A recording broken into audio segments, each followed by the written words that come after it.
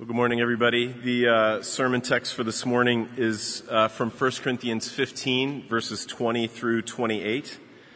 So I'm going to read that for us, and you can follow along together with me in the order of worship where it's printed or in a Bible, or you can just listen as I read from 1 Corinthians 15. But in fact, Christ has been raised from the dead, the first fruits of those who have fallen asleep. For as by a man came death, by a man has come also the resurrection of the dead. For as in Adam all die, so also in Christ shall all be made alive. But each in his own order. Christ the firstfruits, then it is coming those who belong to Christ. Then comes the end, when he delivers the kingdom to God the Father after destroying every rule and every authority and power. For he must reign until he has put all his enemies under his feet. The last enemy to be destroyed is death. For God has put all things in subjection under his feet.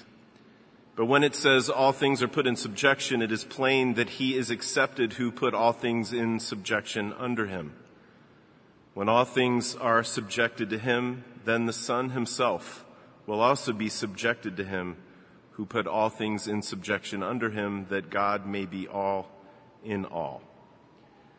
This is God's word, and it's given for our good. Let me pray for us. Father, we just sang that you would knit us together in you, and we ask that that would be true. And we acknowledge and we want to see the love of Jesus, the work of Jesus for us more clearly.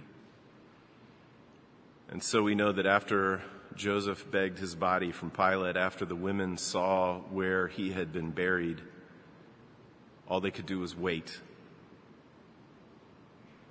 But your Son did not wait. He acted for us. Help us to see this, to feel this more fully. And we pray it in Christ's name. Amen. Well, we are this fall in a series of sermons on the essentials of the Christian faith, and we've been using the Apostles' Creed as our guide. And some of you might have noticed a couple weeks ago that we skipped over two very, very important phrases in the Creed. That was both unintentional and completely my fault. So we're going back now this morning, and we're going to fix it. So this morning, we're going to look at the part of the Creed that says that we believe that Jesus descended into hell. Now, there are a couple of lines in the Creed that can be consistently relied on to raise eyebrows, and I probably don't need to tell you that this is one of them. I think there are a couple of reasons that this phrase stands out to people. First, there is no place in the New Testament where these exact words are used of Jesus. Jesus descended into hell. In fact, it's not uncommon to come across modern versions of the Creed that have this line omitted or that change the wording of it to say something else. But the truth is, there are several places in Scripture that talk about what happened to Jesus after he died. The Apostle Paul tells the church in Ephesus that after he died and before he ascended, Jesus descended into the lower parts of the earth. And Peter, in his first letter, says that after Jesus suffered, after he died, he went and he preached to the spirits in prison. And Peter, in his sermon at Pentecost, was quoting one of the Psalms and said, "Thankfully, Jesus had not been abandoned in Hades." This, church, is the language of descent. It is the language of imprisonment. And so the language of the Creed is faithful to the witness of Scripture.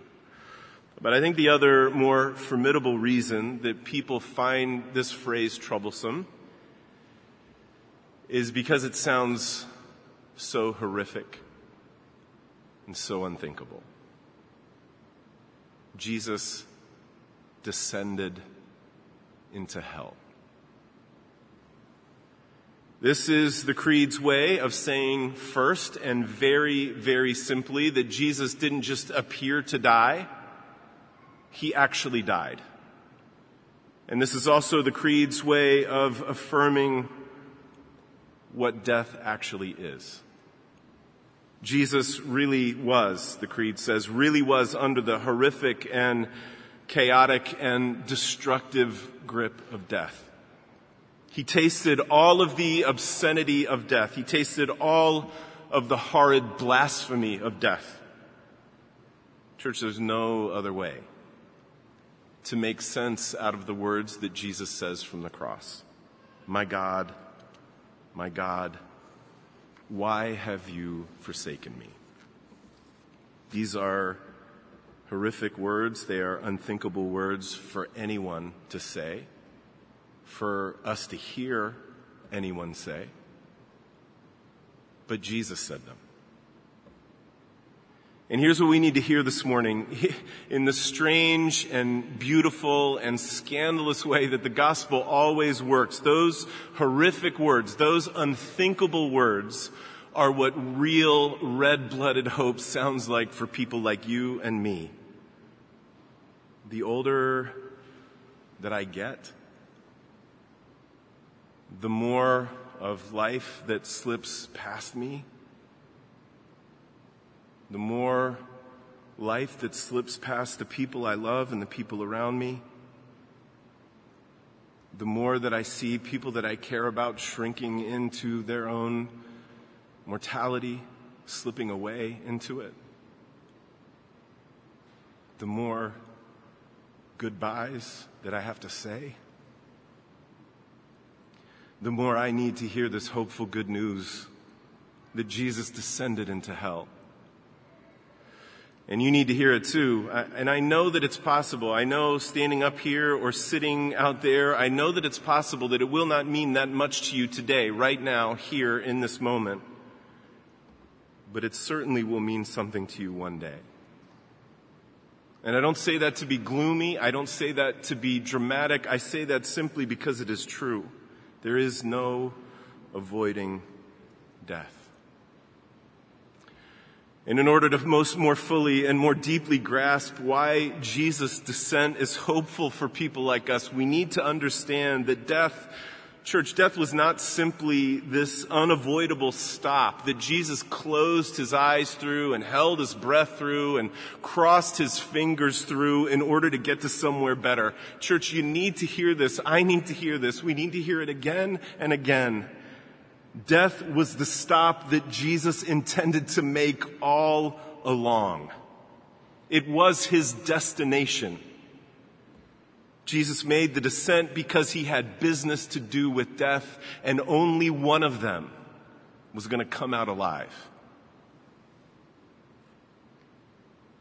This is an often overlooked, it is a frequently misunderstood part of our Christian faith.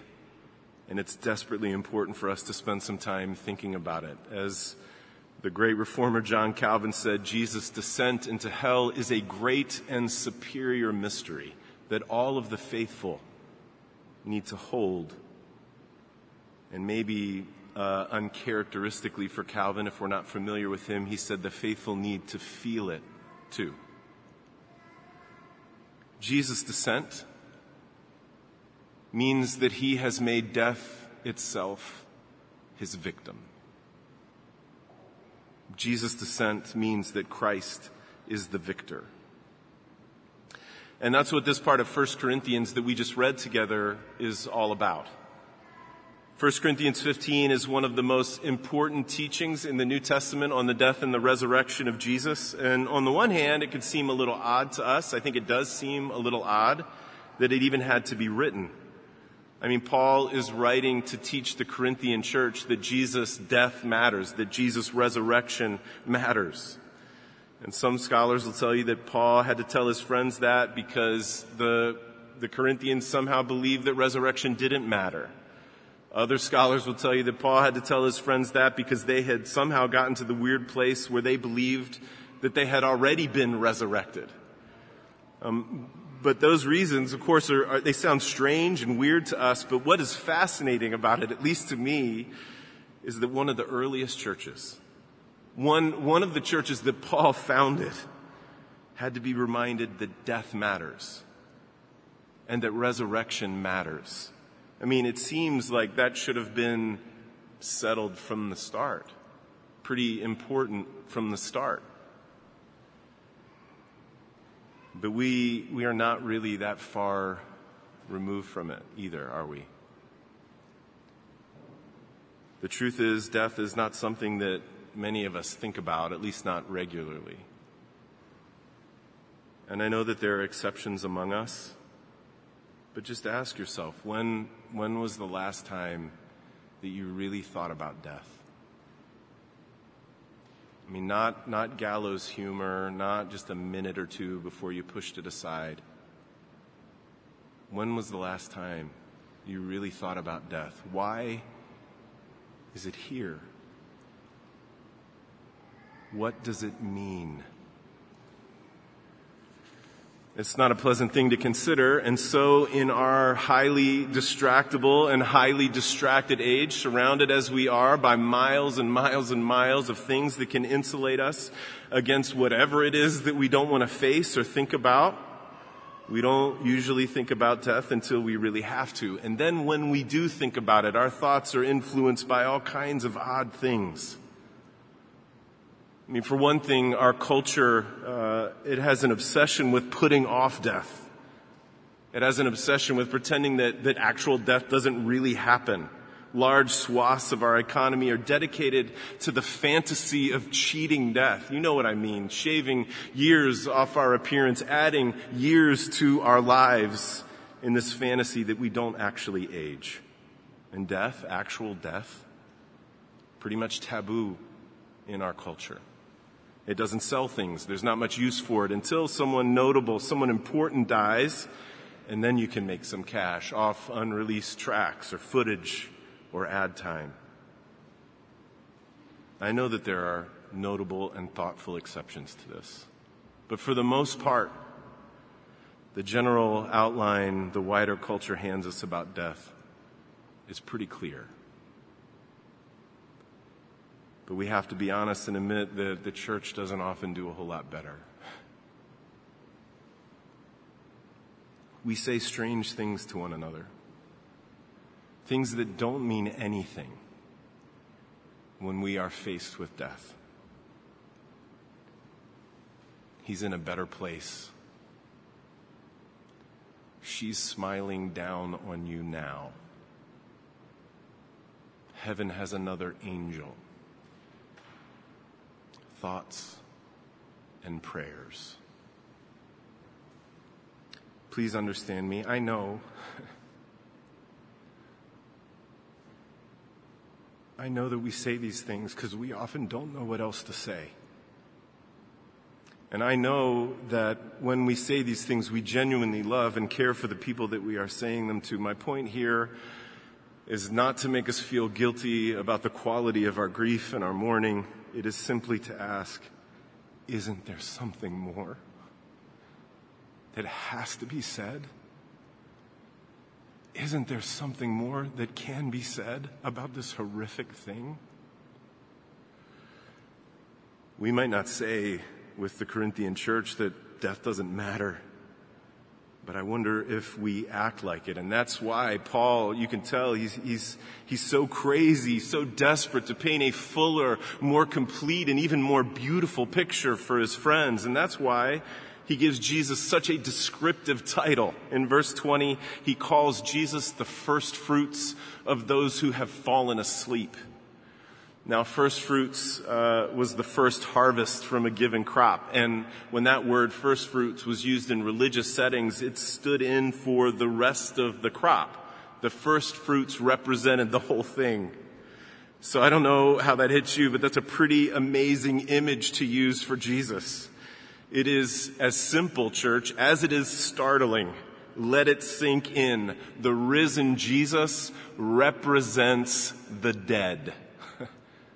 He stands as a little taste of the greater harvest of the dead that are coming. He stands at the head, and behind him is an entire horde of the dead. As far as I know, there are no stained glass windows representing this image, but there should be. Because, as Paul says in verse 22, in Adam, all die. And so in Christ shall all be made alive. And this is a clue. This is a clue why Paul is so desperate for his friends to understand this more completely, because the Corinthians are messed up if they think that death doesn't really matter. And so Paul goes back to the prime story, the first story that he probably ever told them. The story of Adam, of Eve, of the first parents, of the garden, of beauty. And he reminds them of this world that was created good. This beautiful world that God had made to be the theater of his glory and the place where we find our deepest fulfillment, the place where we can find our deepest communion with God. And then he reminds them what the rebellion of their first parents actually did to that beautiful world. And he doesn't beat around the bush at all. He doesn't say, well, their rebellion made things tricky or awkward or sticky or messy. Church, we have to take this straight up. He says the rebellion of Adam brought death. And this is where we need to start if the truth of Christ the victor is going to mean anything hopeful to us. If we're going to think rightly about Jesus, rightly about what he has done for us, then we have to start by looking death in the face with clear eyes and calling it for what it is. Church, death is not a blip. Death is not something that really doesn't matter that much. Death is not something that we go through in order to get into something better or any of that kind of nonsense. Death is the destruction of God's good world. It is the unmaking of creation. It is the dismantling. It is the deconstruction of everything that God created to be good. Death is a foul ecology. It is a corrosive ecology that makes its way into every part of the world, starting with us. Death is an obscenity. It is a blasphemy. It is an affront to God. And that's what the Christian faith teaches us to be true of death. And church, we should never, ever, ever, ever forget that. We should never forget that when we're grieving.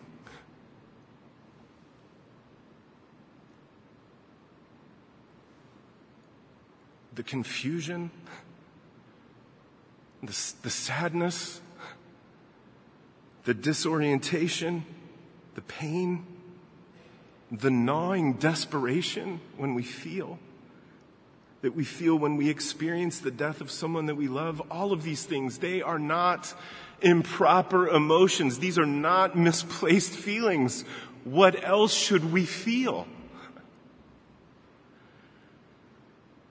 Because when someone dies, anyone dies, we're looking at the evidence of the unmaking of things that God created to be good and beautiful and right.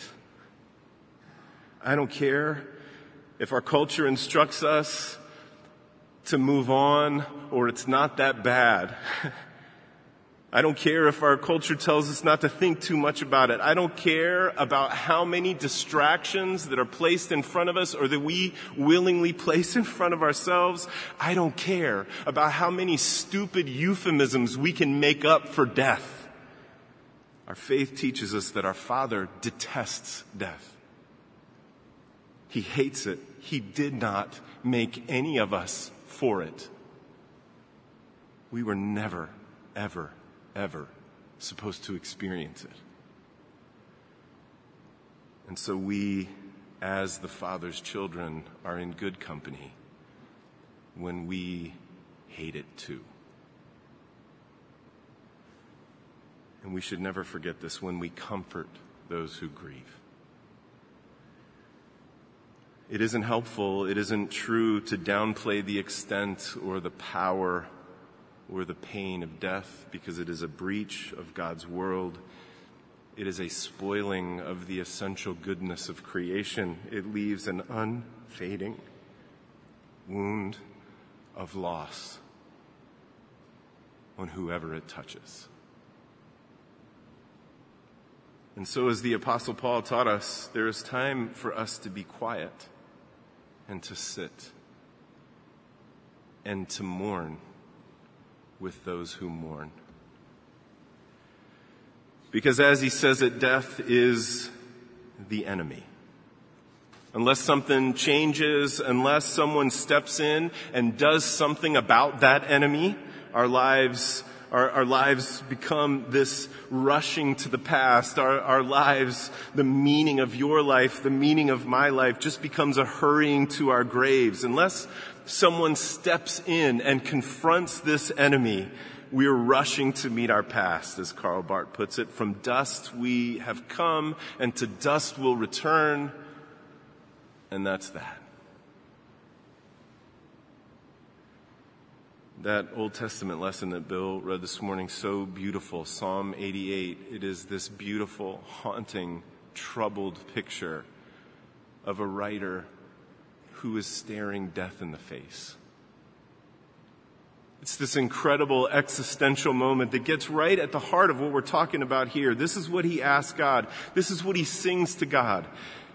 Is your righteousness known in the darkness? God, tell me, do you work wonders for the dead? Is your steadfast love, is it declared in the grave? He's asking because he doesn't know. Is your steadfast love declared in the grave? Well, who could declare it in the grave if he did not first happily descend to the grave? Do you work wonders for the dead? Well, who could work wonders for the dead if he did not first gladly descend to the dead?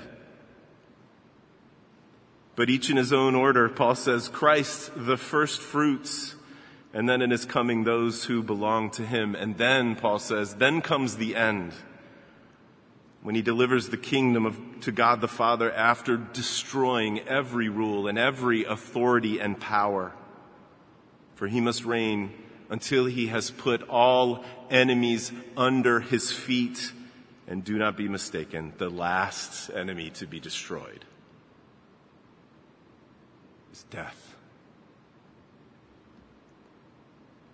This, church, is the beautiful, triumphant, haunting meaning of the work of Jesus for people like us. This is a picture of the work of Jesus directed towards anything that would stand in his rightful reign over his good world.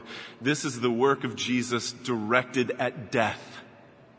And there should be no mistake. The New Testament is clear here and everywhere else that it speaks of. The results will always be the same. All enemies will be under his feet. Is your righteousness known in the darkness? Do you work wonders for the dead? Is your steadfast love declared in the grave? Well, church, the death of Jesus is the answer to those questions. The death of Jesus, the righteous, Jesus, the only Son. It is God's answer to the perversion of death and the obscenity of death. And we should not be mistaken. The language used is the unashamed language of war. I mean, we sang at the beginning of the service about Jesus coming to us.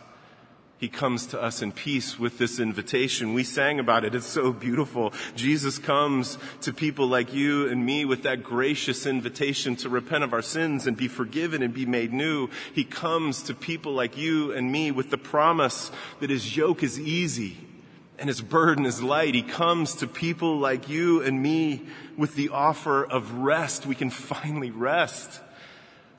He comes to people like us with this gracious invitation, this promise that if we follow him in repentance and faith, he will make us look like him and love like him. But church, do not be mistaken. To death, he comes riding a white horse. And his name is Faithful and True. To death, he comes with a sword, and his eyes burning like a flame of fire. To death, he comes with his robe dipped in blood because he has waded through hell to get there.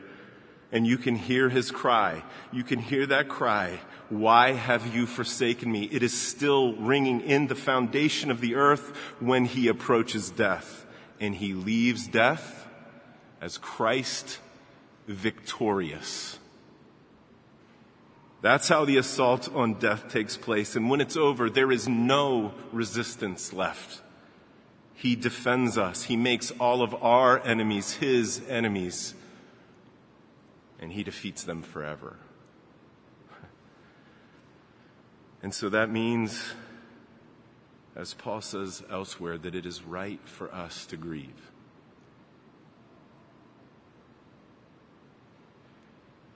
It is right for us to mourn at death, but not as those who have no hope. Paul ends with this picture of Christus Victor, the triumphant Jesus handing the kingdom over to the Father. It is the inverse of a world that has gone bad and corroded and deconstructed. It is the world that was created to be in order, in peace, in beauty, in goodness. It is a picture of the world restored by the one who would descend even to the grave to make everything new.